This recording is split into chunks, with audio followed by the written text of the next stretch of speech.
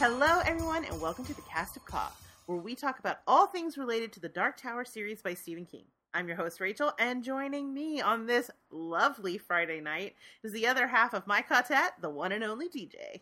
I mean, I don't know if I would say lovely. I had to replace a window in my house today because a bird flew into it. Oh, no, R.I.P. bird. Yeah, you know, quote the Raven, never a window. Oh, my God. Like, as if you don't already have enough home improvement projects. The nature is giving you more for your honey-do list. Luckily, it was a window I have sitting aside. So anyway, welcome to Friday. We don't normally record on Friday, so I apologize. We had sunshine for one day here in the Pacific Northwest, and I asked Rachel for a break so that I could go enjoy it.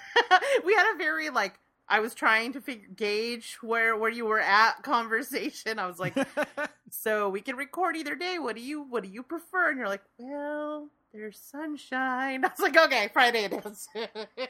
They in our neighborhood, the restrictions are starting to thin out a little bit, and they're allowed to put outside seating out in front of a few of the places, and so we were able to go sit by ourselves and have a beer and a burger, without having to take it home. So that was a very nice thing. And then our favorite bartenders and bartendresses are back at their post wearing masks and serving stuff with covers over the top, but still also nice to see everybody again.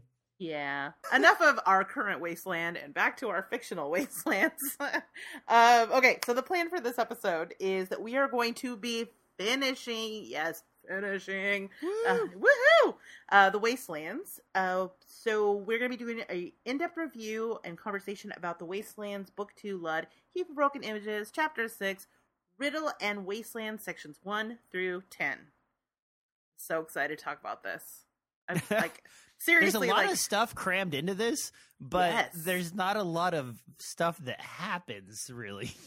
I remembered that this book ends on a cliffhanger, and I remember my frustration waiting for the next book to come out. But even going back, and reading it again, I was like, damn, Stephen King is a freaking sadist. Yeah. This is the cliffhanger to beat all freaking cliffhangers. It's brutal. It's brutal. I'm so glad we do not have to wait for the next book because, yeah, I need resolution. Even though obviously I've read them before. Still. Okay, so before we get into this, DJ, you know what I'm going to ask you. Can you tell our listeners about our spoiler policy?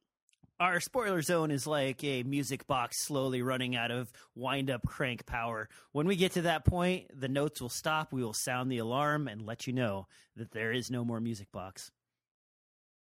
Okay, so what that means... That means we'll draw a line in the sand, folks, and let you know that we are covering a spoiler. We'll give you a chance to move on, and if you don't, it's your own fault. Ooh, aggressive. I like it. Okay, so we don't have any iTunes reviews this week, but if you're enjoying the show, please leave us a review on iTunes. We will read it on the show, like I said last week, even if it's bad. Terrible. So leave us a review on iTunes if you're enjoying the show. Okay, so...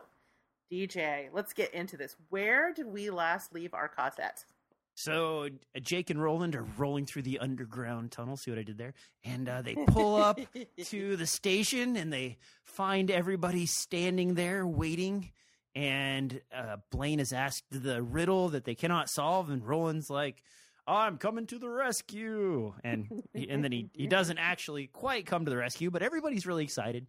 And so the riddle is, as we recall, my pump prime.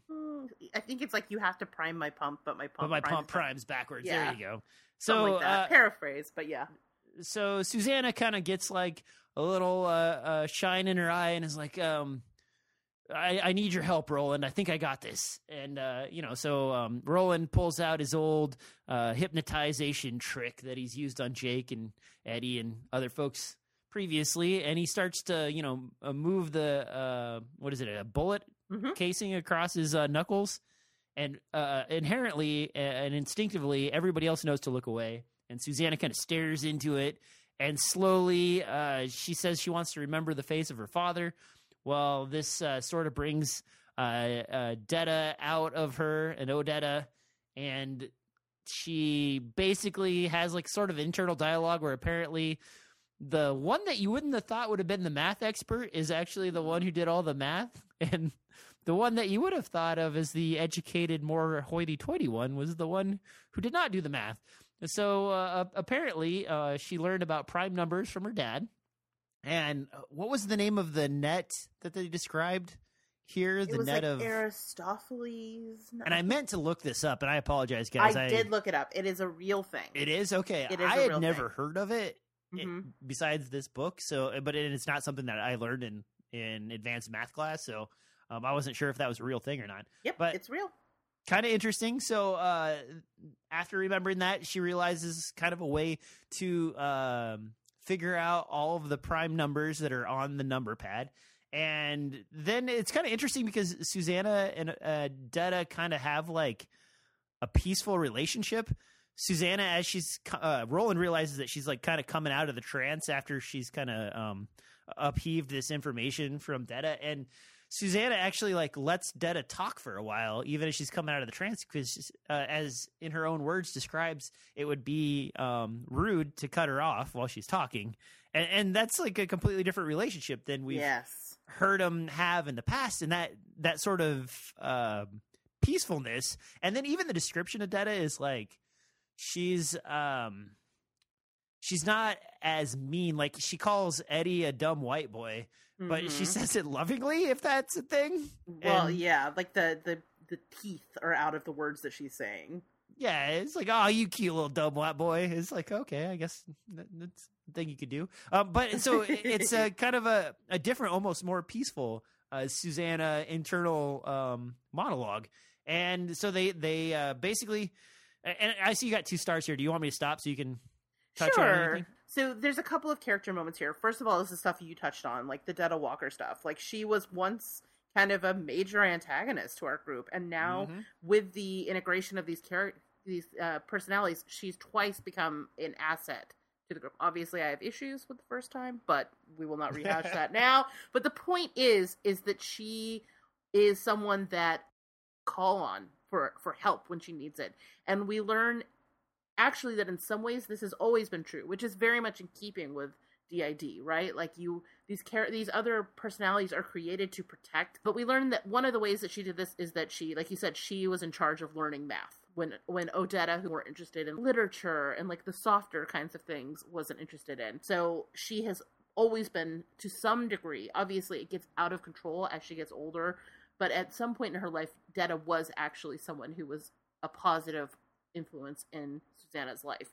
The other thing we learn is that she considers herself to be now the first special, which is kind of interesting, right? Like she basically has taken, and I think it's in keeping with this change in her character, right? She now exists as like, you pull her out for special occasions, and she is a source of strength and a source of like, knowledge that you would never have guessed when she was like crawling around on the beach waiting to kill them. The other kind of small character moment is when Roland first gets to the platform and he asks for the riddle, and Eddie's like, but hey, like, what can we do about saving the people of Lud? And Roland just shuts that down. He's like not even trying to hear it. And I think what that just tells us right there is that Roland is a pragmatist, but he's not a quote unquote hero, right?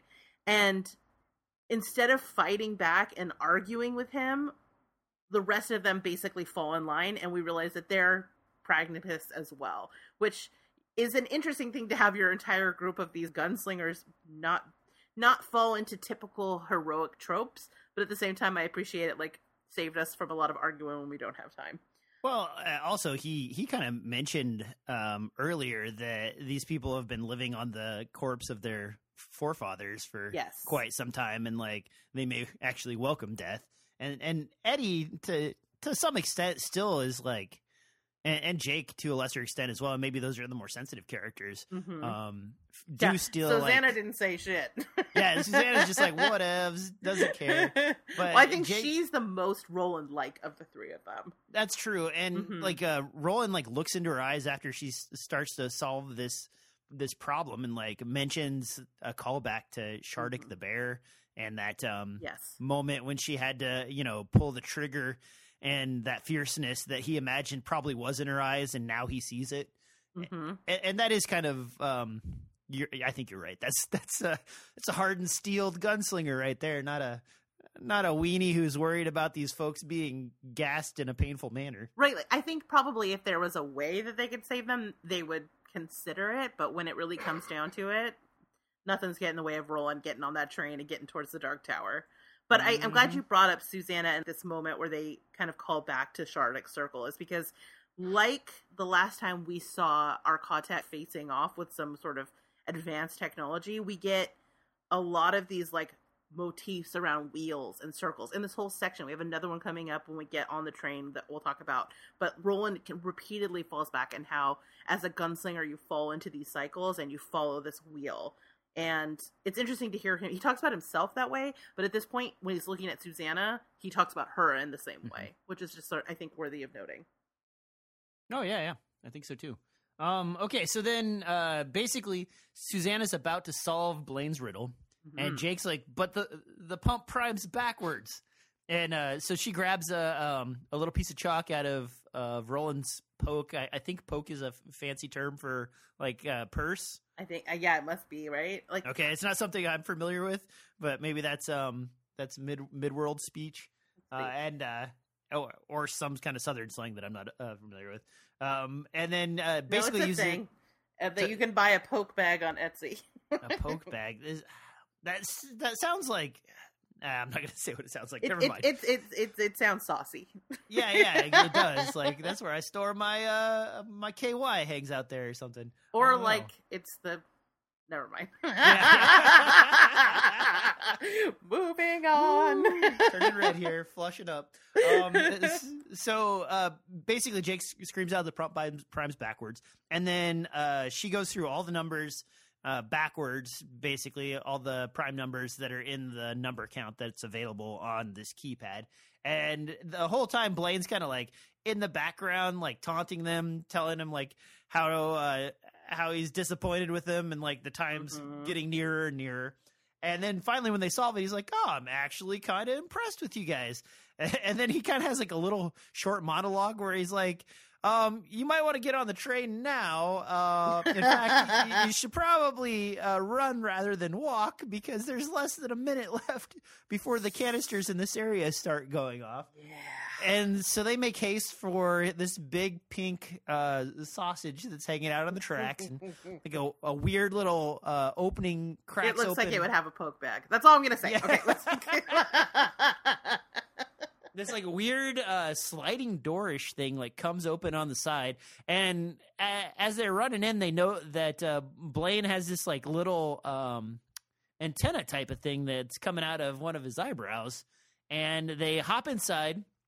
And the first thing they see is this like really plush cabin area. And Jake looks up and notices that there's a chandelier hanging from the ceiling that looks very similar to what chandelier did we see in the past, Rachel? The one in Dutch Hill. Yep. Dun, dun, Again, dun. Circles. These are all coming back. And Blaine, when they're and this is something really important to note too. Blaine has like a courtesy bot type of thing as they're getting on. Yeah, that's like doing the normal like, "Welcome to Blaine. He travels from here to here, and guests, make sure you have your passes because it's against the law if you don't have your passes." And like at that moment, Blaine like shuts it down, and then you hear like a bleep, and the bleep. I want to make sure I underline that bleep because later on we'll find out something about some of Blaine's electronics that are no longer functioning. Yes, and I believe that's the moment that he deactivates those for funsies. Interesting. I had not picked up on that. I did note in the section where they refer to the Imperium for the first time. Yes, that's new and interesting. And it made me wonder if those are the statue faces that we saw in the cradle. It quite well could be. I mean, is that what the great old ones called themselves? Maybe. I mean, they're very up their own asses if they call themselves the Imperium. And so Blaine is like in this courtesy mode, created like a statue of Roland basically out of ice. And he is leading a horse, and he's even gotten it down to the detail of like one or two of his fingers are missing, and like he's got his brooding shadow. And Blaine kind of sheepishly is like, "Well, I didn't have very much time. Hopefully, this looks good enough for you guys." Oh my god!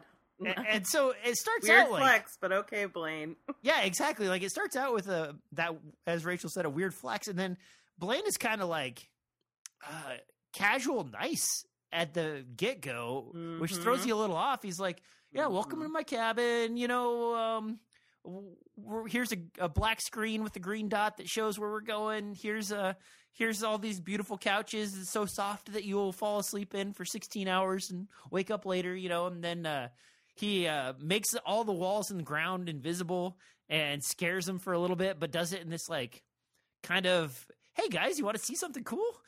And then like makes everything go translucent so that they can see all the way down to the ground.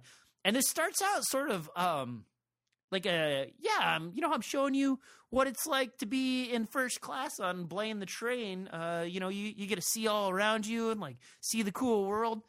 And then it gets sinister when like he's like, make sure you pay extra close attention to this. And they come over this part of the city where before they were seeing kind of this like beautiful exit from the cradle, to now they're looking at this like sort of slummy area of the city that Eddie sort of relates to the worst parts of New York. They start to see like gas escaping from the underground tunnels. And all of the places where the Greys used to use to enter into the subsystems of the city. And as they look down, they see both the Greys and the Pubes intermingled, running away from these erupting chambers of gas coming out of the grounds of the city. And for whatever reason, this is the moment where he chooses to kind of like zoom in a little bit. And you can see them running and their eyes filling up with blood and them like screaming in pain and dying horrible deaths. And that's the thing is like you have this bit, and then after that they're like, and then we saw the most shocking thing we ever saw. Yeah. and it's like this moment where like Blaine's like was being polite, and then they're like, shut it off, Blaine. He's like, nah, I'm not gonna shut it off. And so everybody gets basically overwhelmed with that. And then they start to sort of exit the city. And the description, I believe, was as though the city sat next to the top of an elevator and someone pushed the button and the elevator dropped down. Yeah. And basically, I imagine this almost as like Devil's Tower, if you're familiar with Devil's Tower in Wyoming. Yeah. Where like the city is almost on this crazy risen pillar, and the surrounding area is just this flat land that's, you know, half a mile or so lower than where the city's at. And it sort of gets into this description of almost the waste of lead leaking down into the literal wastelands. Yeah. And this is where it gets really crazy. Let's pause before we go too much further, because there's a bunch of stuff we should talk about before we get into the actual. And I'm just like flying through all this. You're like Blaine going 800 miles an hour. I know, right? I'm like, hold on. Okay, so let's step back a little bit to when they get on the train with this ice sculpture. Like I said, Blaine is totally flexing, right? Like he's this false modesty of like, oh, I hope you're impressed. I didn't have that much time to do it. But, you know, but really what he's trying to do is lull them into kind of feeling like this is going to be a luxurious experience and then pull the rug out from under them. But also he's trying to like really show how powerful he is and what, you know, he is kind of exerting his personhood to a certain degree, because like, you know, creation of art typically is associated with having a mind. But unfortunately for Blaine, this flex belies the fact that he was actually created as like a tool for service for the very people that he now has all this disdain for. And it ends up being much more of a tell than he thinks. And there's a little bit of back and forth between him and Roland in this section where they both kind of exert their power even before really we'll get into it when they like really start going at it, but where they inadvertently kind of give away their weaknesses at the same time. In the case of Roland, it's where Blaine mentions something about the Dark Tower, and Roland's like right away wants to know more about it. And he shows the same level of curiosity and addiction to the Dark Tower that previously Blaine had shown for the puzzles. So there's a couple of interesting character moments as they begin to sort of like their size each other up and set up this showdown that we'll get into later in the chapter. There's also a moment where the first explosion goes off, the one that like blows all the caps off of the manholes, and we get a little bit of internal dialogue with Eddie where you realize he still was like holding on to this like false hope that Blaine's threats were empty. And it reinforces who Eddie is at his core. Like even after having all of his like helpful elves hope dashed to a degree which he was not prepared for inside of Ludd, there's still like that little part of him that is an optimist. It's just like ingrained in who he is.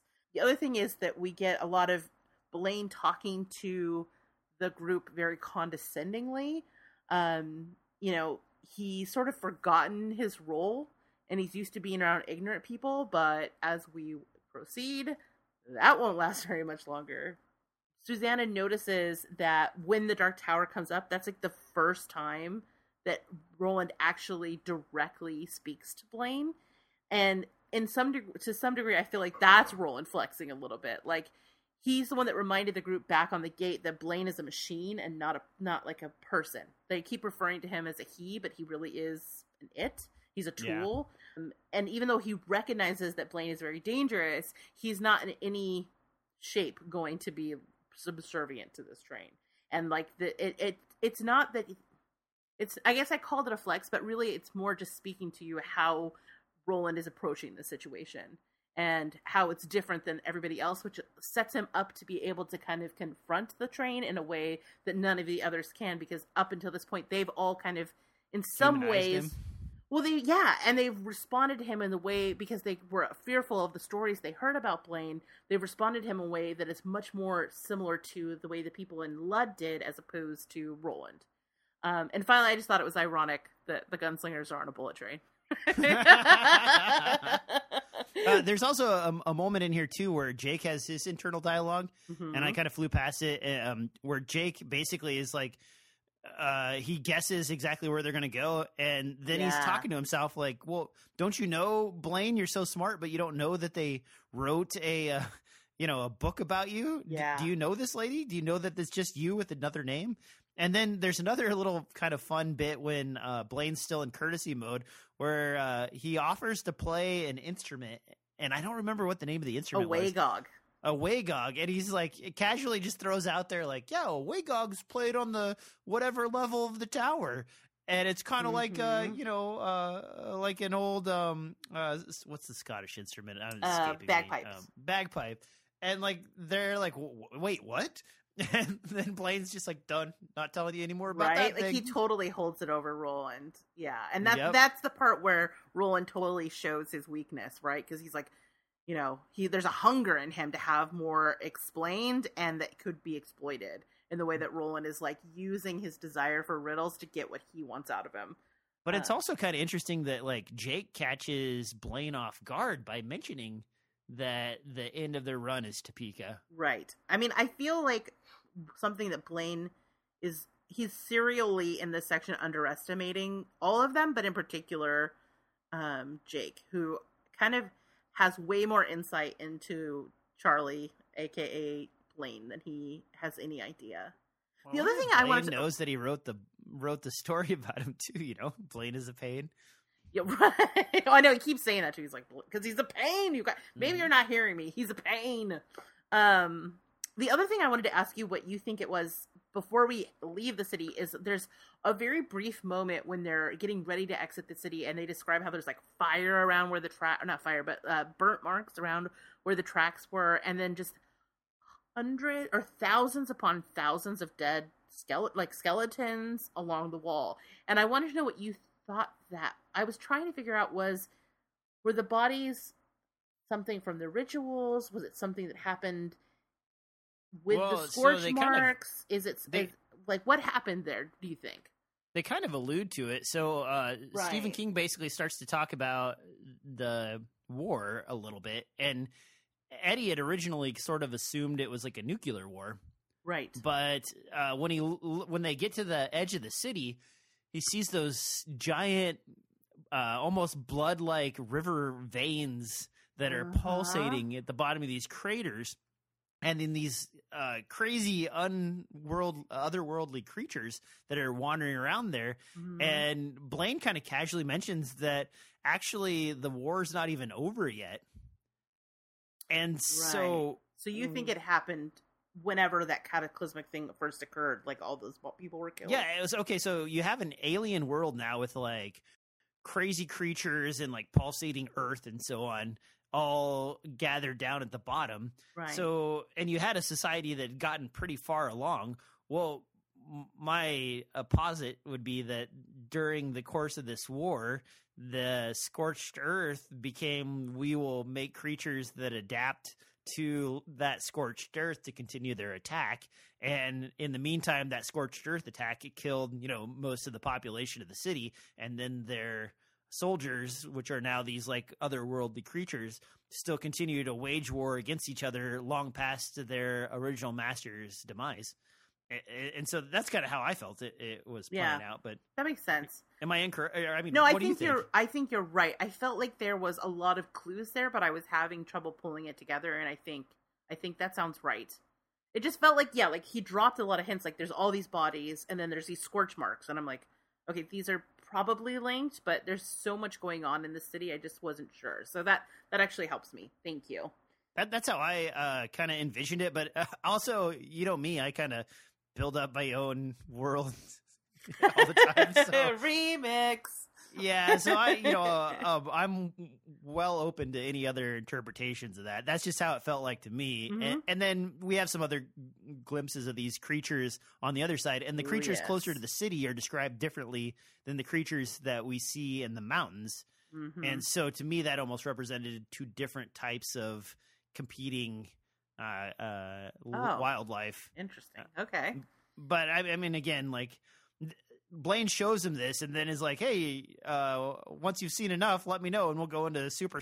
There's also kind of a cute bit, and we kind of left this out, but always like on the floor. And then the floor goes invisible, and like he has kind of a panic attack and jumps into Jake's shirt, and then like Jake sets him down on the ground, and then it goes transparent again, and he's trying to sit on his shoes. That's to like so cute.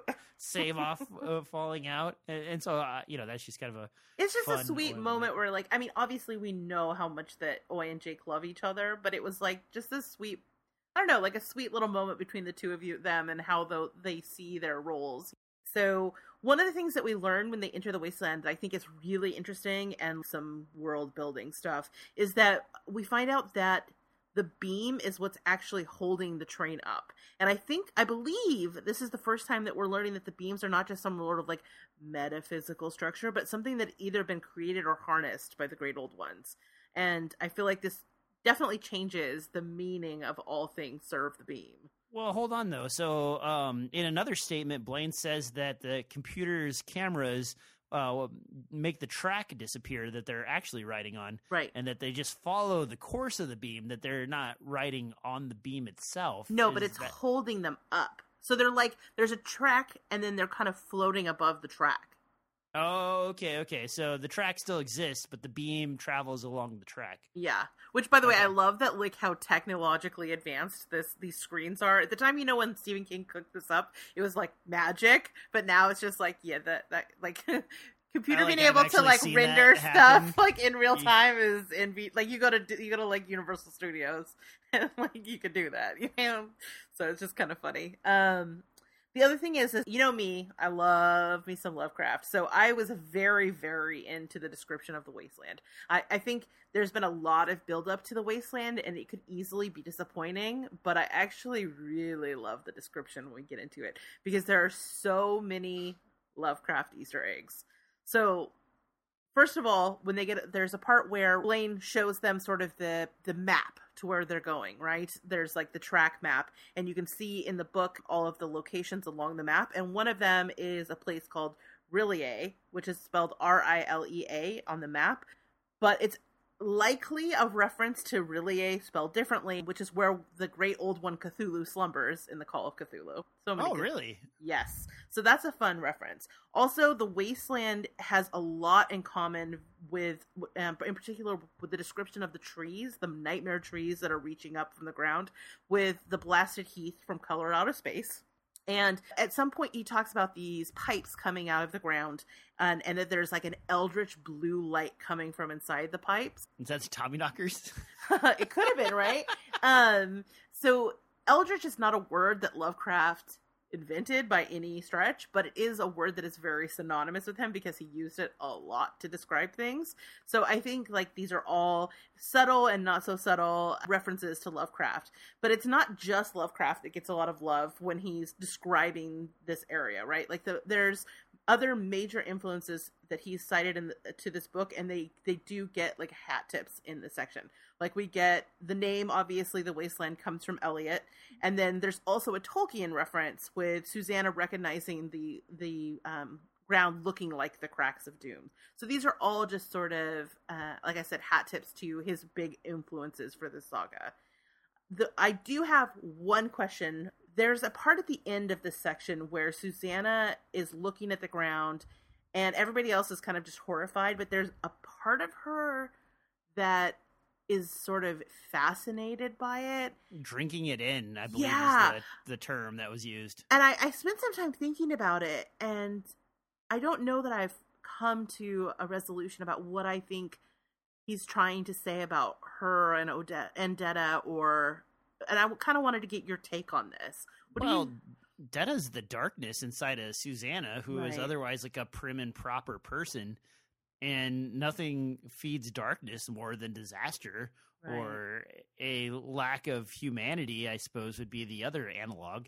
And you look down, and I mean, Stephen King's description of the bat-like creatures that are nestling around these tubes that are coming out of the ground to warm themselves, and then the birds above them are nestling above those guys to gather warmth from the ones below. It's pretty evil-looking place, and like someone who can basically kill somebody without any remorse or anything and do it by instinct does have to have a small amount of evil inside of them, right?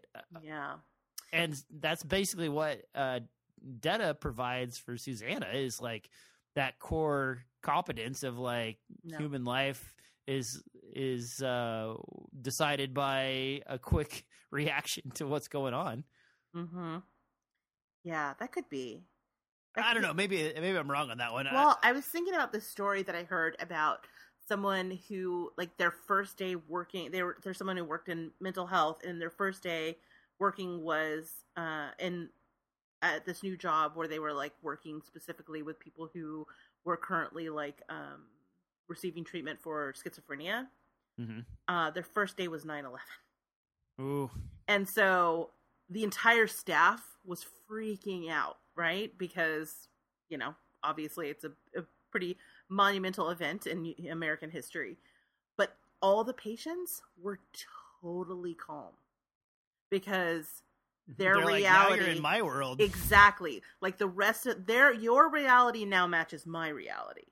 And so they were just like, yeah, welcome to the party. And I wonder if there's some degree of Susanna that, like, or Detta, like you said, she's the darkness, right? So when she sees these things, there's a little bit of the rest of her, whether it's Odetta or Susanna or whatever, kind of drinking, like their sort of realities are matching in a particular way.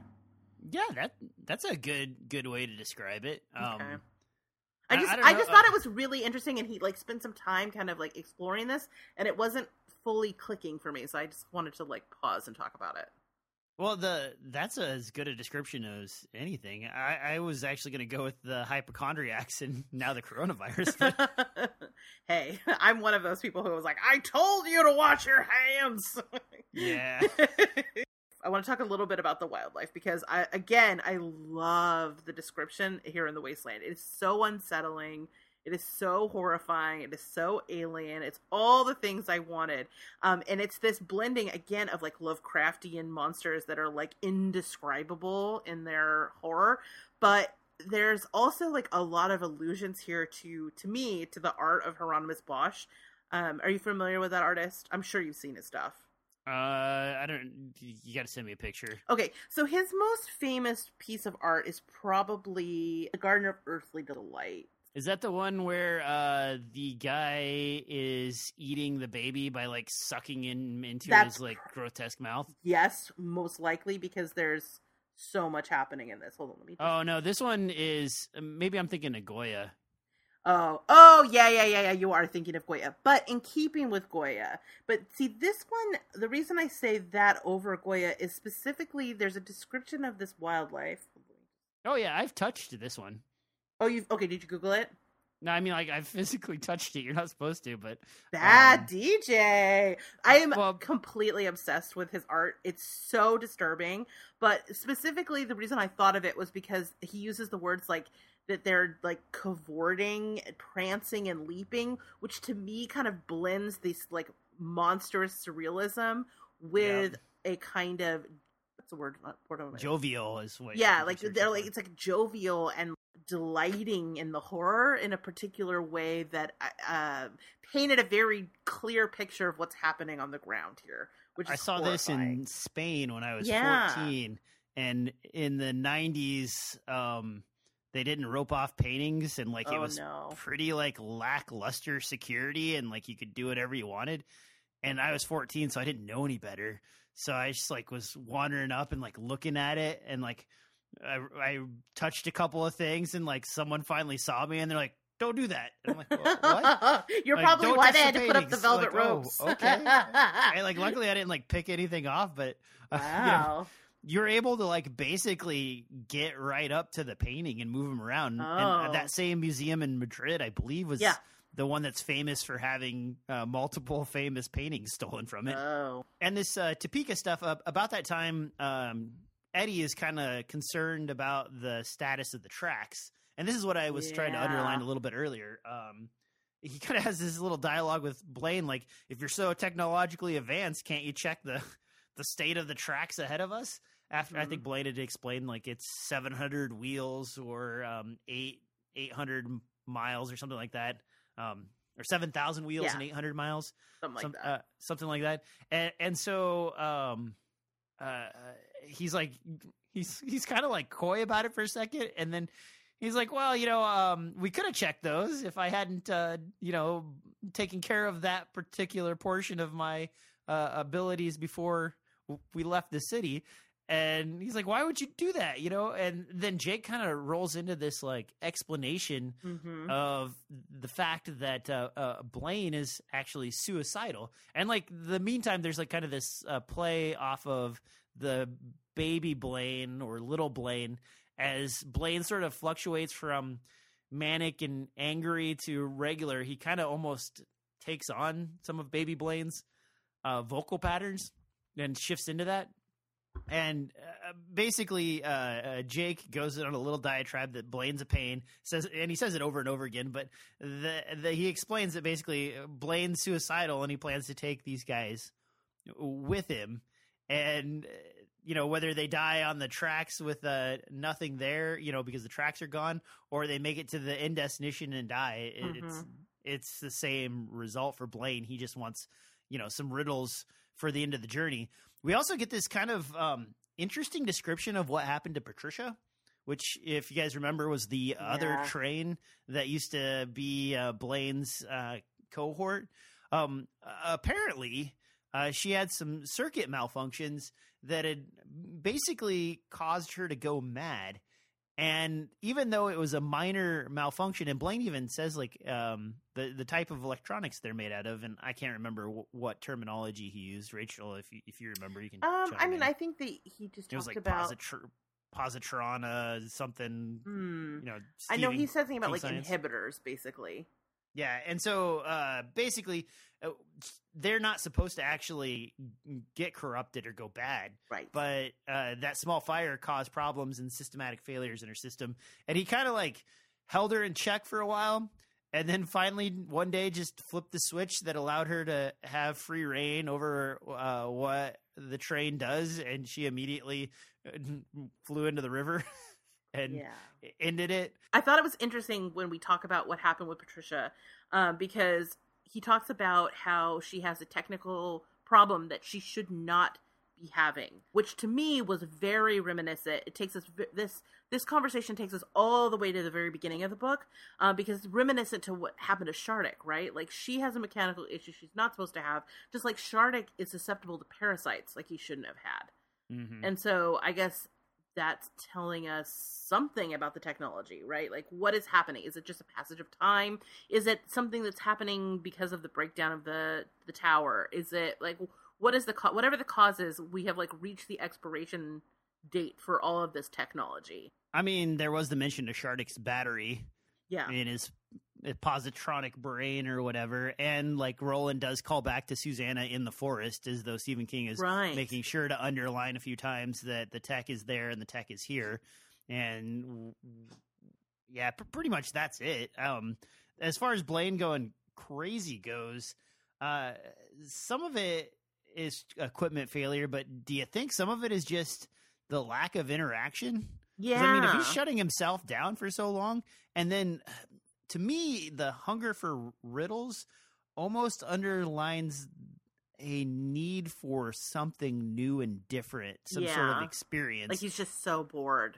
Yeah, and the way I interpreted this, and I'm glad we got that other message in, but the way I interpreted it is almost that the sheer lack of no interaction with anything of interest to him is driving him mad.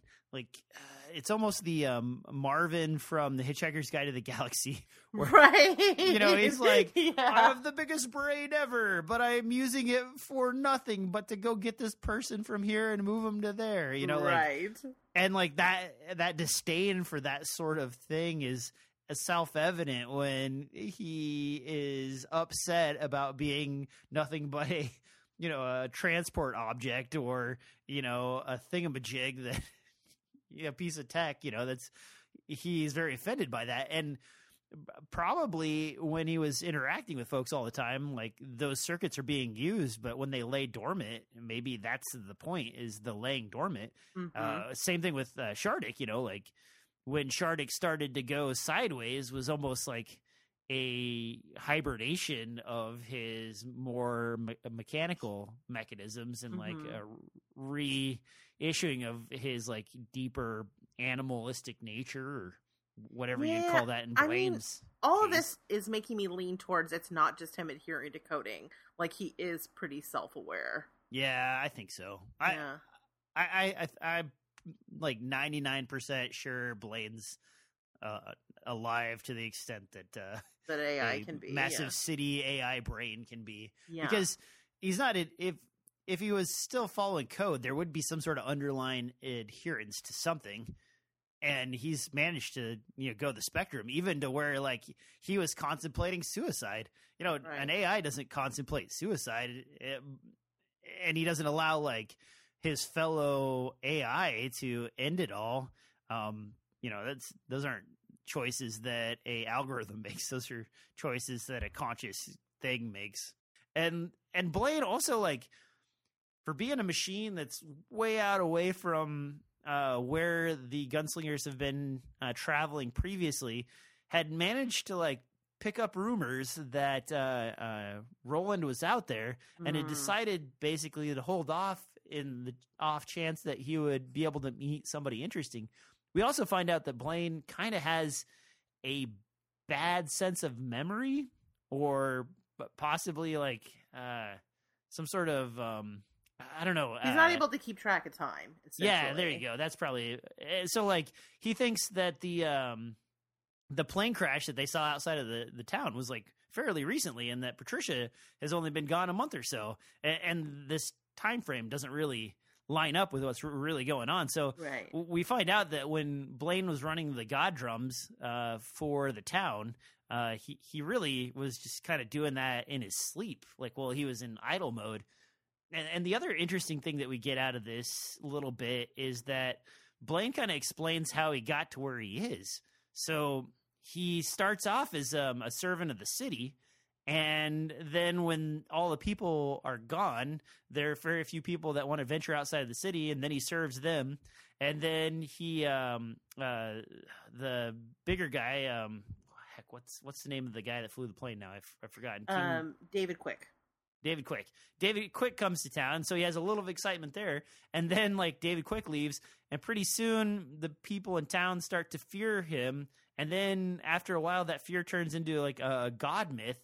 And Blaine, as a public servant, takes on the piece of being God over these folks and toys with the people, and probably proliferates the whole, like, the machine will come up and murder you business until he gets tired of that too. Yeah. And it's a really dark thing. And the question I have for you, Rachel, and the reason I'm going through all these steps is Blaine under his own control, or is he just a manageable AI of many algorithms? Because it feels like he's making choices, but he's hanging it on the fact that he was serving the people. Mm-hmm. But if he's serving the people, then when they would ask for something, like, I don't know, a ride to somewhere, would you be able to present a challenge if you weren't 100% self-aware? Yeah, that's the question, right? Because he asks Roland, like, or he tells Roland, like, there's something wrong with him, but it's not, and he's done, like, system checks. It's not that it's, like, a spiritual malaise, which leads me to believe, like, that he is pretty self-aware. Okay, and I thought he was self-aware to begin with, but I was reading. I mean, I think he's self-aware, but I also think that at the end of the day, there is some programming, right? So in the way that people can be manipulated, his programming can be used to manipulate him as well. Okay. Does that make sense?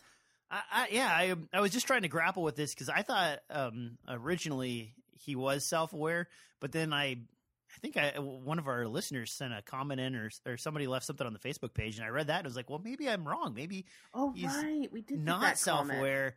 Because their comment made a lot of sense about the. Let me pull that up. This is a good time to pull that up. Oh, here it is. Okay, I found it. All right, so this came from Charissa. All right, she said, so I was talking with my husband about this section, and he had a thought that kind of blew my mind a bit. Blaine doesn't have a consciousness. He is a very advanced AI, so he keeps running on code, he runs on coding. His theory is that Blaine was meant to keep the passengers busy, entertained, to keep the peace. When he stopped being used, parts break down, and his obsession with riddles is probably the last thing that was activated by a passenger. He is a super Alexa that has been left on too long, and some programs have corrupted. I always saw him as almost a person with his emotions, but it explains how he sticks to the rules and how he just kills everything that doesn't follow them. He follows the coding, not emotions. Interesting. So then, going back to that, I would say, like, if that's the case, then his service portion is obviously working, as he hung his hat on that as a method for, becoming God of these folks. Does the transition from machine to God alleviate him from following, like, the primary code, or is that the signification of an advanced intelligence that has gone to basically self-aware? Yeah, it's like, was he programmed to beat the Turing test, but not actually passing the Turing test? Yeah, so I don't know on that one. I would really love to hear from you guys if you have a better view on that, because I'm kind of confused as well. Not sure I know what's going on 100%. The other thing I note in this little section is that Jake asks him about his communication and talking to him, and Eddie's kind of yelling at him like he's far away. Turns out that we were correct. They were going through Blaine's brain earlier. It is located in the city, and the little antenna that we saw when they were coming into the passenger's cabin was actually a microburst antenna that is communicating still by relay back to the city with Blaine's brain, and he is not actually physically present inside of the vehicle itself. I'm wondering, did he kind of admit that what he's doing is not really suicide? Like, even if he crashes the train, his mind will still exist in Lud. So did he kind of tip his hand that potentially what he's doing is not suicide, and that's why he won't give them a direct answer about it and gets very quiet about it, because what he's actually participating in is sort of like an errand for the Man in Black? Like, it's a murder, not a suicide? So I kind of envisioned the start of the gassing of the city as just a simple method to allow him to continue to travel. And then at some point he would end up with the complete destruction of the city, which would be the final end for Blaine. Okay, so you think he's gonna nuke the city afterwards anyway? Yeah, because I mean, Blaine kind of alludes to dying. Well, that's what I'm wondering. Is he being a false narrator, though? Because if he maybe. makes the point of saying, like, this isn't just me, like, I'm not just this train, you know, I'm actually this mind back home, safely not on this track. And so I was wondering if, like, that was a slip up, because he has another slip up where he mentions that he had heard a rumor that a gunslinger was in the area again. Who would he have heard that rumor from? And like, Roland asks him about it, and he clams up again and won't say anything. Because we assume it to be a conversation that he had with the Man in Black, because the Man in Black told TikTok Man, like, you know, Blaine's supposed to take care of this, but he's unreliable these days. So, yes, so maybe that's right then. That actually sounds pretty good. I remember the TikTok Man and the Man in Black mentioning Blaine being unreliable, but right. I wasn't sure if that meant that they were in cahoots or if that meant that Blaine had more previously just been crazy and like easy to predict what he would do to people, and now he's less so in his like schizophrenic state. But do you feel like this confirms their conversation, though, that he is heard? I mean, where would he have heard about the gunslinger, right? Like, even with his little feelers everywhere. I mean, I guess. I was thinking, so he already knew about the old folks in that other town? Yeah. You think he has sensors in that area? Yeah, so... But that's not a rumor, then he would know. Well, yeah, so I was thinking that, like, he was maybe tied into more than just the city, but it would make more sense to go with the Man in Black. And now you got me kind of whirling this around in my mind, too. So if we go with Blaine's timeline for description of when he, like, goes to sleep, wakes up, thinks it's only been a month, goes to sleep, wakes up, whatever, when in that timeline did the rumors appear of the gunslingers in the world? Right. Was it before or after Roland's big nap, after the conversation at the Golgotha? Exactly. So then if we posit that it is before Patricia and after Quick, we would have to posit that he had some sort of sensors that he could kind of track or got some sort of message. If we posit that it's after Patricia and before they arrive at the city, then it would have to be the Man in Black that exposed him, because their trail is sort of like close to each other. And in fact, it's almost as though the Man in Black shows up to the city after Roland and the gang have gotten there, which to me means that, like, he's almost behind them as opposed to ahead of them. But there's a wrinkle to that we can't talk about. So, because he says they're not supposed to have gotten this far. Exactly. And so, where does that put him? Does that put him ahead or behind? Both. But the other thing is the use of the word rumor, as opposed to I knew there was a gunslinger in the world. Like, I knew you were coming this way. He's heard rumors, which to me sounds like secondhand information as opposed to him picking it up through one of his, like, you know, outposts of data. Okay, so the Blaine speeds up and they go hypersonic. Yes. Which means that I believe this 800-mile journey is going to take 8 hours and 45 minutes or something of that nature. Eddie is like, you got any music? And that's when we hear about the gog, which apparently is an instrument played on the higher levels of the tower. And then he's like, you got any ZZ Top? And he says, yeah, I got some ZZ Top. I'm not familiar with ZZ Top's catalog, so this song isn't familiar to me. But Eddie's like, oh, if that's all you got for ZZ Top, then I don't even want to hear it. Right. And it's like, what? So, and it's some hog song or sausage song or something like that. The song is called Tube Snake Boogie.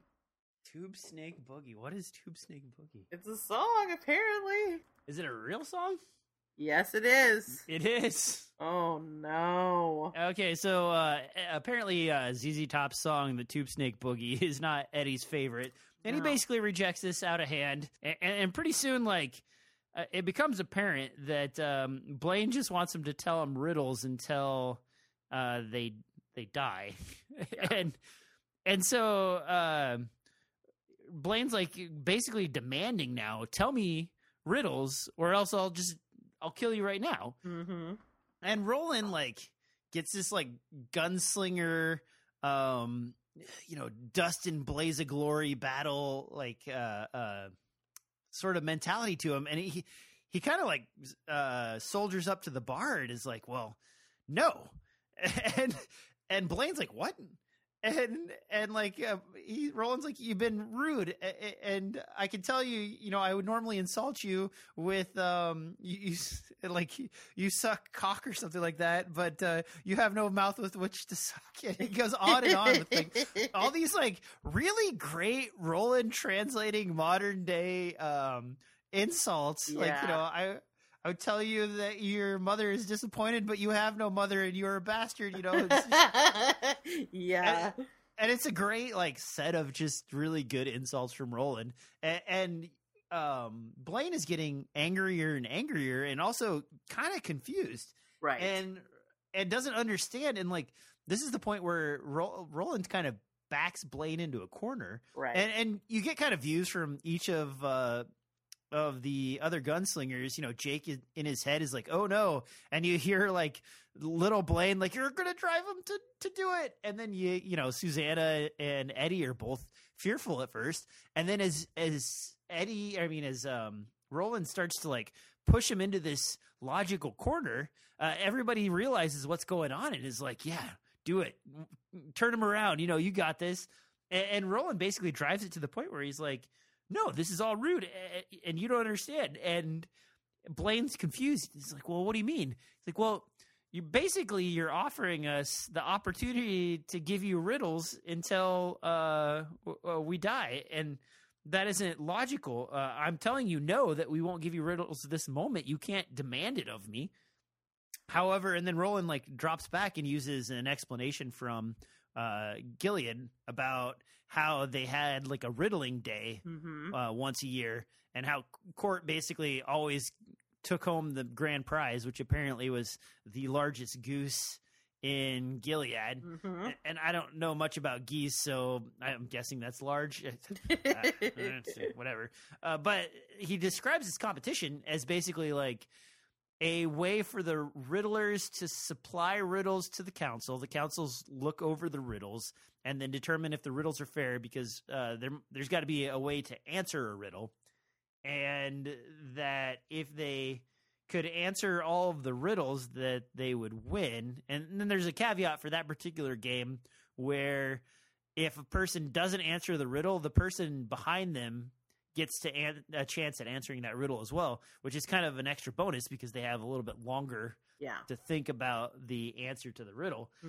And he explains this, and you can almost see the greed and hunger in Blaine rolling up as he's like, tell me more of this game they played, and Roland basically uses that to propose a game between the two of them.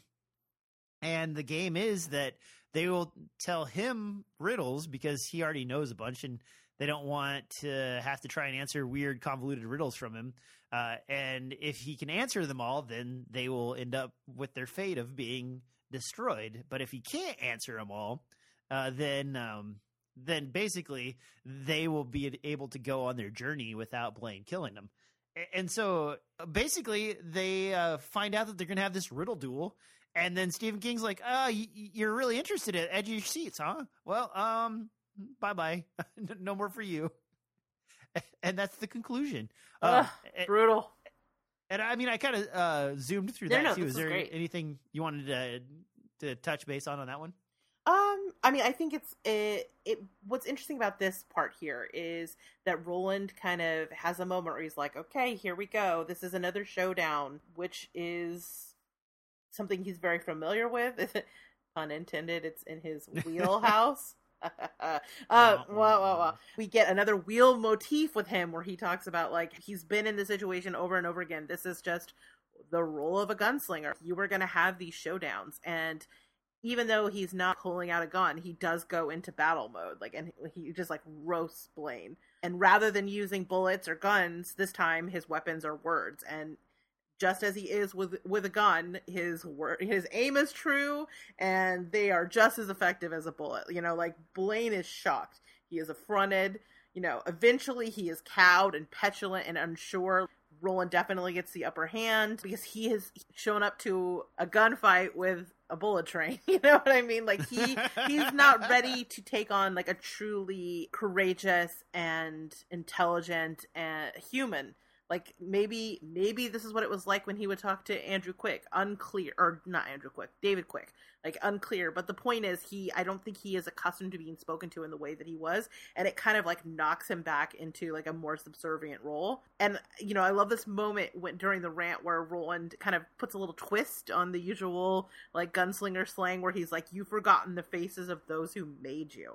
Yep. Which is both in keeping with a Rolandism, and yet at the same time is the not so subtle burn, right? Like, it's not even your father, it's something that made you. That again reinforces right from the very first section of this chapter is like, he is not a person, he is a machine. And that's something that I don't think that Blaine likes to be reminded of, because he gets so offended every time it comes. And it's Roland twisting the knife and, like, asserting his dominance. So I loved this scene. It was really nice to kind of get a chance to see, like, Roland in full gunslinger form, right? And you can see it happening with those around him as well. Like, he almost glows when he takes this role, and you can kind of get a little bit of a taste of what like the essence of a gunslinger, and like why it is that when he entered the river crossing town, like, everybody was like, oh, well, gunslinger, and like treating him with such reverence, because there is almost kind of like a spiritual leader to him. He just, like, exudes the strength, and, like, the way that people respond to that in his group is to just look at him with, like, this great admiration. So there's a karate movie where the guy, like, his hands glow when he finally, you know, finds the self-strength to, like, beat the other guy. And when you said glow, that's the first thing I was thinking of, is like, does Roland just, like, shine like a glowing hero when he does this? I feel like in the same way that he described when he was, like, holding Susanna and she changed, like, her body almost, like, took on more weight and felt more vital. Mm-hmm. I feel like probably there's something about him that he plays possum a little bit and plays quiet and plays the observer. But when he steps into this gunslinger role, like, all of his vitality, all of his strength, and just, like, his presence just exudes. I think that's part of why we love Roland, but also, you know, I don't know. It's just crazy. It's part of the gunslinger vibe, I guess. It's part of, like, the spiritual aspect almost to the gunslinger. There's also another cool part where Blaine basically, like, names each one of them as the quartet, and then, like, explains that he is a quartet himself. Yes. It's almost ceremonial in the way he goes through each of them. Like, it's sort of like locking in the agreement, but then you're right. There is, again, he slips these little pieces of information in that he considers himself a quartet. What was your interpretation of that? So my interpretation was, early on, we learned that Blaine had shed some of his sub-personalities and, I guess, sort of killed them in a way. But maybe he's aware that there's more to him than... Exactly. Like, you have baby Blaine, which we know is, like, kind of floating around in there, and we have regular Blaine. Are there other aspects of Blaine that are separate personalities, like the servicing bot that, like, addressed them when they came in and so on, that allows him to almost be his own quartet as well? Because inherently, to be a quartet, you have to have more than one individual, right? Mm-hmm. So that means Blaine's acknowledging that in his crazy broken personality, he's like the dude from Split. Right. As much as baby Blaine is going like, he doesn't know I'm here, maybe he is a little bit more aware of that. Yeah, exactly. And that's how I took it. I mean, it's very poignant, and like Stephen King goes out of his way to have him do that. And so it feels to me like that's where he's heading home towards. Yeah. So good. All right. So I always ask you what you think of this section at the end of these conversations. But we're at the end of the book. What did you think about this book? This section and the book? This section is good. It's well paced. A lot happens, but not a lot happens at the same time. Mm-hmm. So I end up getting extra confused in those sections. Overall, I thought it's a little more action packed than some of the stuff we've been dealing with earlier on. Especially cool to see Lud as a whole, and then to finally get a glimpse of the Wastelands. Of course, we've both been like on pins and needles to get some Blaine action going, and now we're getting it. Mm-hmm. And then you get the TikTok man and the Man in Black twist. That's kind of a really cool like, and the game's back on again. Where in previous books we've kind of been like floating on ambiguous target. Mm-hmm. Now we have someone to like hang our suspicions on again. Yeah. And that's really good. I like that part. Yes, definitely. What about you? I remember this book being my favorite, and I mean, it's not your favorite. No. I'm trying. No. The thing is like in retrospect, I love the Gunslinger so much more. I'm kind of like trying to decide. I think this one is still my favorite so far, but it is neck and neck because I don't think I appreciated the Gunslinger to the degree that I do now, having gone through it and really like studied it a little bit. Like I feel much more connected to that one, but this one I feel like is where Stephen King has figured things out. You know what I mean? Like the Gunslinger was sort of like an experiment. The Drawing of Three was him playing around and exploring and like mashing up genres. And then this one, he's like, there's a momentum to this book that the other two that felt a little more wandery didn't have. And I think this book also is just like full of truly epic moments. So yeah, I love this book. This one definitely stands out for me, and I loved this section as well. I think ever since they got to Lud, the villains in this book are so strong. Like Gash, they're all different, but they're so strong. Gasher, TikTok Man, and now Blaine are like iconic villains all on their own, and we got them all in like the last third of this book, which is wild. And of course, the Man in Black, forever the most iconic. So yeah, no, I loved this book. This was a really fun read. There were parts that dragged a little bit in the second book. That this one, I mean, there were a couple moments early that maybe had some of that, but for the most part, this book felt like it was moving.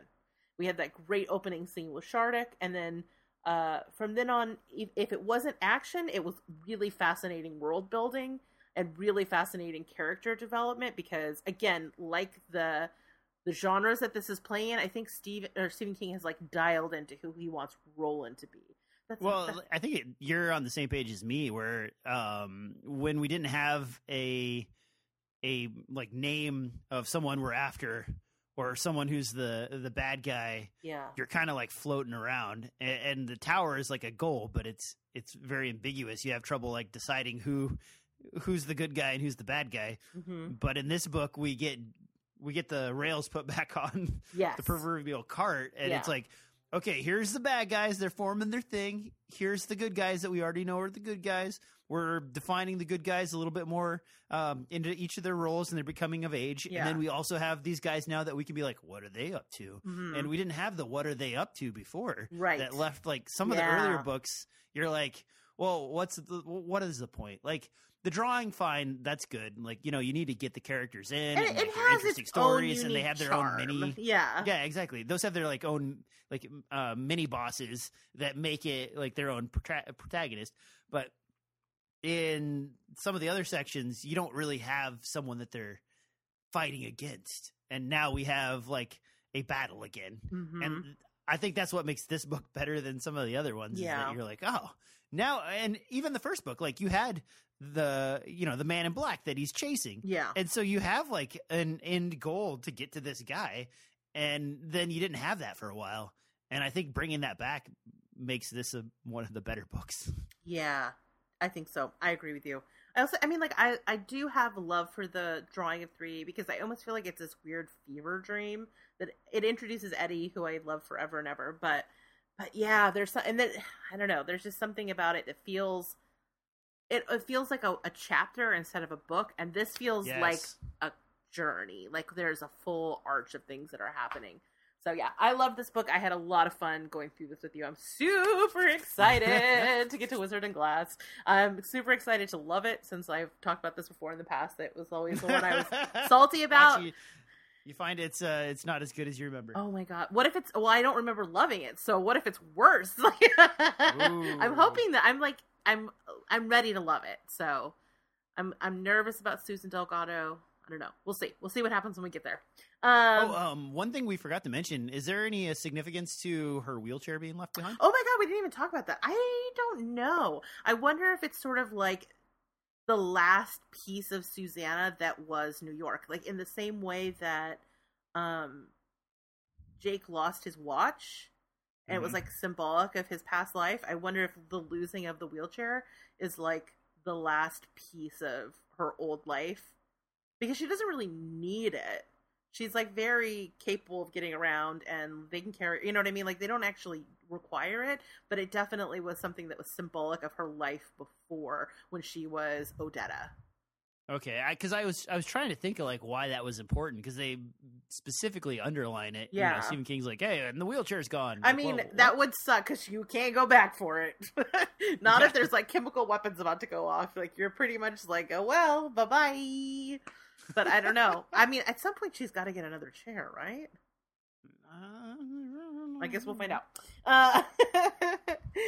Awesome. Okay, so for those of you playing along at home, let's see. Let me pull up my actual notes. Different notes. The next episode, we are going to start Wizard and Glass. We're going to cover the prologue. It's going to be Prologue Blaine and Part 1 Riddles, Chapter 1, Beneath the Demon Moon. So this one doesn't seem to have like all the little sections and all that jazz. I don't know. We'll get into the structure of it when we get there. But for now, it's just the prologue and the first chapter. Okay, cool. So I don't have any direct Stephen King connections. I might have missed something. If I did, let me know.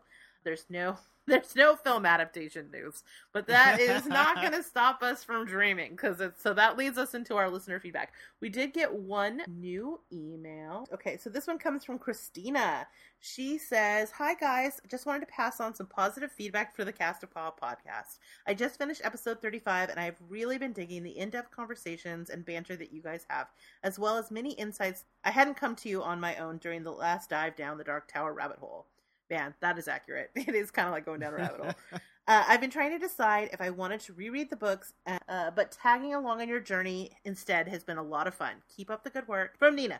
P.S. And this is the most important part of this email. Team Oi all the way! Yeah, so that was nice. Thank you, Christina. We love hearing from you guys. Thanks for listening. That's very nice of you. I'm also a team Oi, although my imagination of Oi was completely wrong until... Oh my god, never forget. Yeah. I'm actually a little embarrassed about that. No, I love it. I tease you, but that like was so delightful to me. It's such a DJ-ism. Like I have this running list of funny shit that you've said over the years that I've known you, and that like is on the list. Wrong details. I always pick up on the wrong details. Okay, so for those of you on the Facebook group, and those of you who should join the Facebook group, every episode, not every, but I try every episode to put a question out to the audience because I want to know what you're thinking about stuff. Sometimes there are questions about things I don't understand in the book that I want clarification on. Sometimes they're just sort of fun questions. And this one's definitely more in line with the fun questions. Since we're at the end of the book, and because we're always putting out into the universe, okay, that we're going to someday get an adaptation of these books, a good one, I thought I would ask the listeners, and you and I can also talk about what we picked, In a book that has featured so many iconic moments from the series, if there was ever going to be an adaptation, what scene or moment from the book would you most want to see recreated on the screen, and why? And we got a few comments. Do you want to talk about ours first, and then the listeners? Sure. So I hopefully I'm not stealing one from someone else, but I actually, through this whole book, there's a lot of really cool stuff. And at first, the first instinct is to be like, well, I want to see Shardik. But there's also like the cool crossing the broken bridge to the city of Lud and like all of City of Lud there. And while I would love to see Shardik, that's just one character. Whereas if I could see them entering the city, that whole section with like Patricia crashed into the river and like the bridge all busted up, and Gasher like taunting them from the other side, and like the rising city that's in squalor and like has traps hanging from the air. I don't know. Part of me really would like to see that. And or if we could maybe also squeeze in some like the first introduction of the pubes and that like epic scene where she like, blows them up and then and you're like, ooh, and so those are probably my two picks, and I'm kind of cheating by combining them. That's okay. But that's kind of what I would really, if I had to like narrow it down, that's definitely what I'd want to see. Yeah, man, it is tough because there are a handful of really great moments. I think I want to see the house. Dutch Hill, that's what I want to see. Now, I know we got There you go. That's a good one. I want to see it well done because it was wiggity whack. You don't want to see it done like it was done in the movie? No, that was some bullshit. I want to see a really good version of that monster coming out of the walls. And I want it to be like, did you see the first It movie? No, I haven't watched either. Okay, well, the second one's not that good. You could pretty much skip the second one. It doesn't matter. The first movie is pretty complete, and I would definitely recommend watching the first movie because it is really good. But there's a part where they go into, and this is something we talked about when we were talking about connections to the Stephen King universe, that there's a connection between its house / lair and Dutch Hill. But when they go into the house, it is so sinister and terrifying, and the mood is so oppressive and like full of dread before shit even starts getting wacky, and it gets wacky and it's really scary. And I would love to see somebody like maybe Andy Muschietti do this movie and give us that moment in the house, like even before the walls come alive, just that eerie, sinister presence that the house sort of exudes. That's what I want. And then, of course, a really cool monster. So, yeah, that's what I would pick. Okay, so Tim weighed in, and he said he wants the adventure of Roland and Oy in Lud. That's a great answer. Any scene involving Oy, really.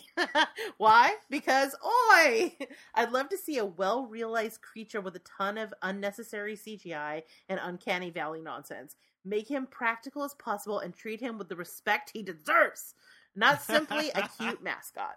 Yeah, I could not agree more. Like, that's one of the many things wrong with the movie is no Billy Bumblers. Yeah, and the Uncanny Valley, like what they did to Sonic the Hedgehog was super weird. Round 1 or round 2?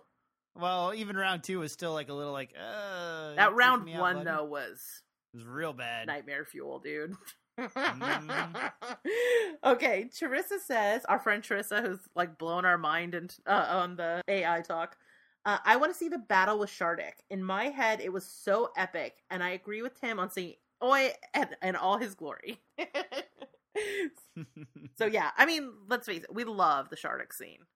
And even though we like breeze through it so fast in the book, I feel like if it's really well done, it could kind of be like a slow build. It could be kind of like the T-Rex in Jurassic Park moment a little bit. Well, so imagine for a moment, if you will, like instead of a movie about the Dark Tower series, if we just had a movie about the Guardians.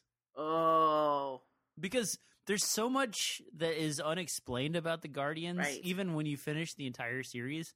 And yet also like such interesting and epic characters in the book that are painted like with a quick brush and then you move on. And yet we all, like every one of us remembers Shardik. I mean, you can actually go buy a Stephen King shirt that just has Shardik on it. And like, that's how important of a character it is to everybody. And yet when you actually go through that section, you're like, oh, I got like 30 seconds of this, and then we moved on to something else. Well, I think that would be either a comic book or a movie adaptation. And then that way, if they got to dink around with like some of the plot of the Dark Tower series, you're a lot more flexible because there's not a ton of background explained on those characters.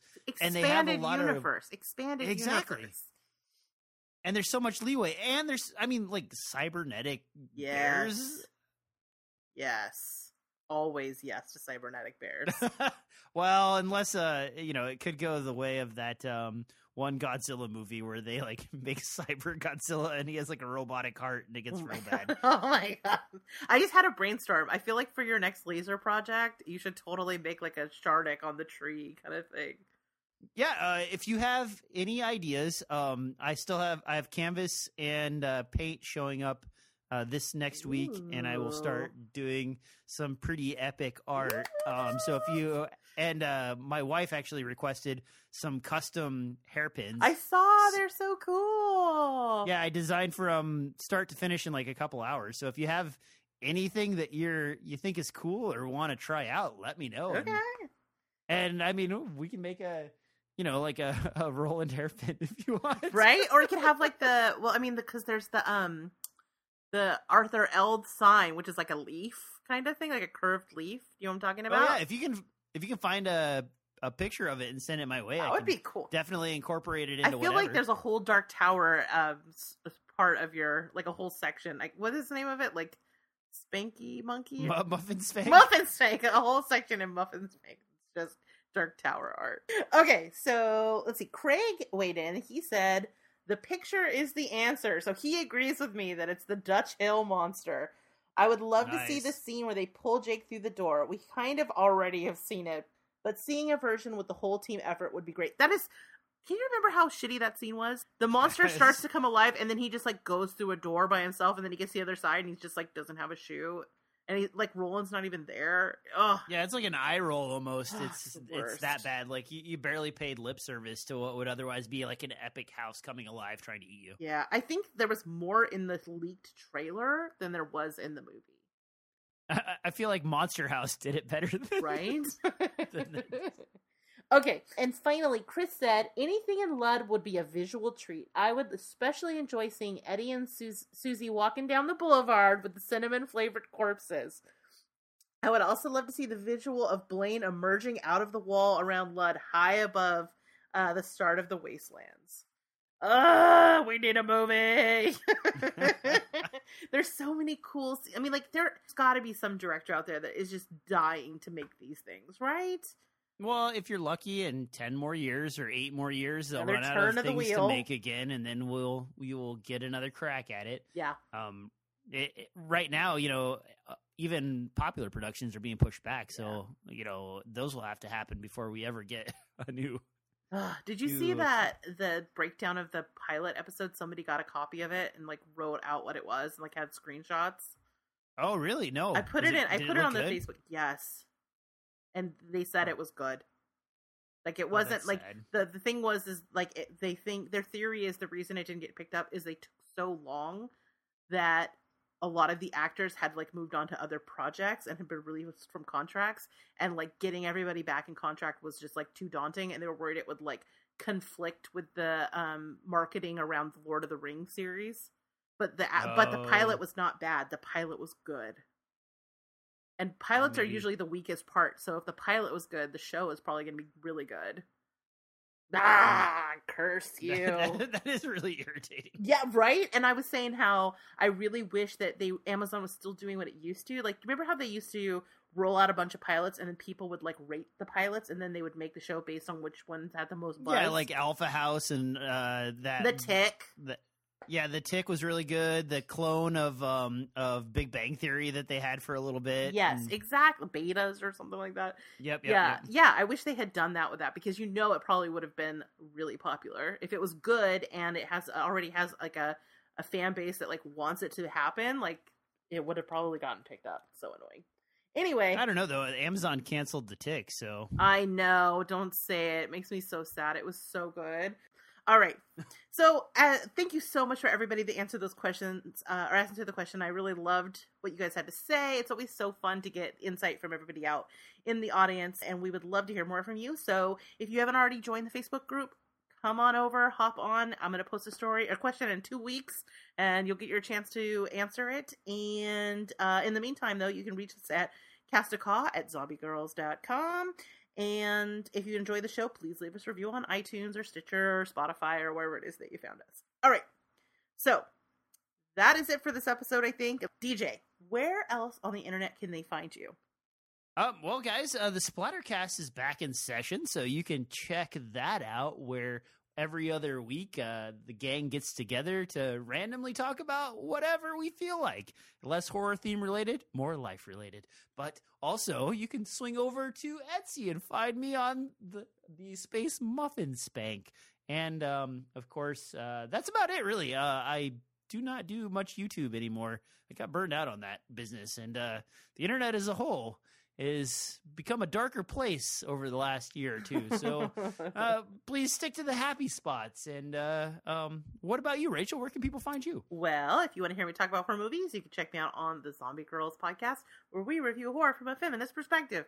You can also check out the Stream Queens from my friend Mars, who is a total oddbodkin like you. Someday the three of us will hang out, and it will be amazing. We review horror films that you can stream on the internet, so Hulu, Prime, Netflix, Shudder, yada yada. And finally, find me on the More Deadly podcast, where myself and Ariel review horror films that are directed strictly by the ladies. Woo! Yeah, I also am going to be on another upcoming episode of Here's Johnny, but I don't think that's been announced yet, so you'll have to wait and find out what that's about in the future. But yeah, that's plenty of me. That's more of me than you'll ever need. So find me in those places. All right, DJ, take us out. This cast has gone long enough that I may have actually drank 3 10-barrel brewing beers. So sorry about that, guys, if I got a little sloppy towards the end. But thanks for listening. Thanks for coming by. And always remember to keep your poke dry. Good night, and we'll see you on another episode of Cast of Caw. Oh my god, you're poked back. Bye, everybody.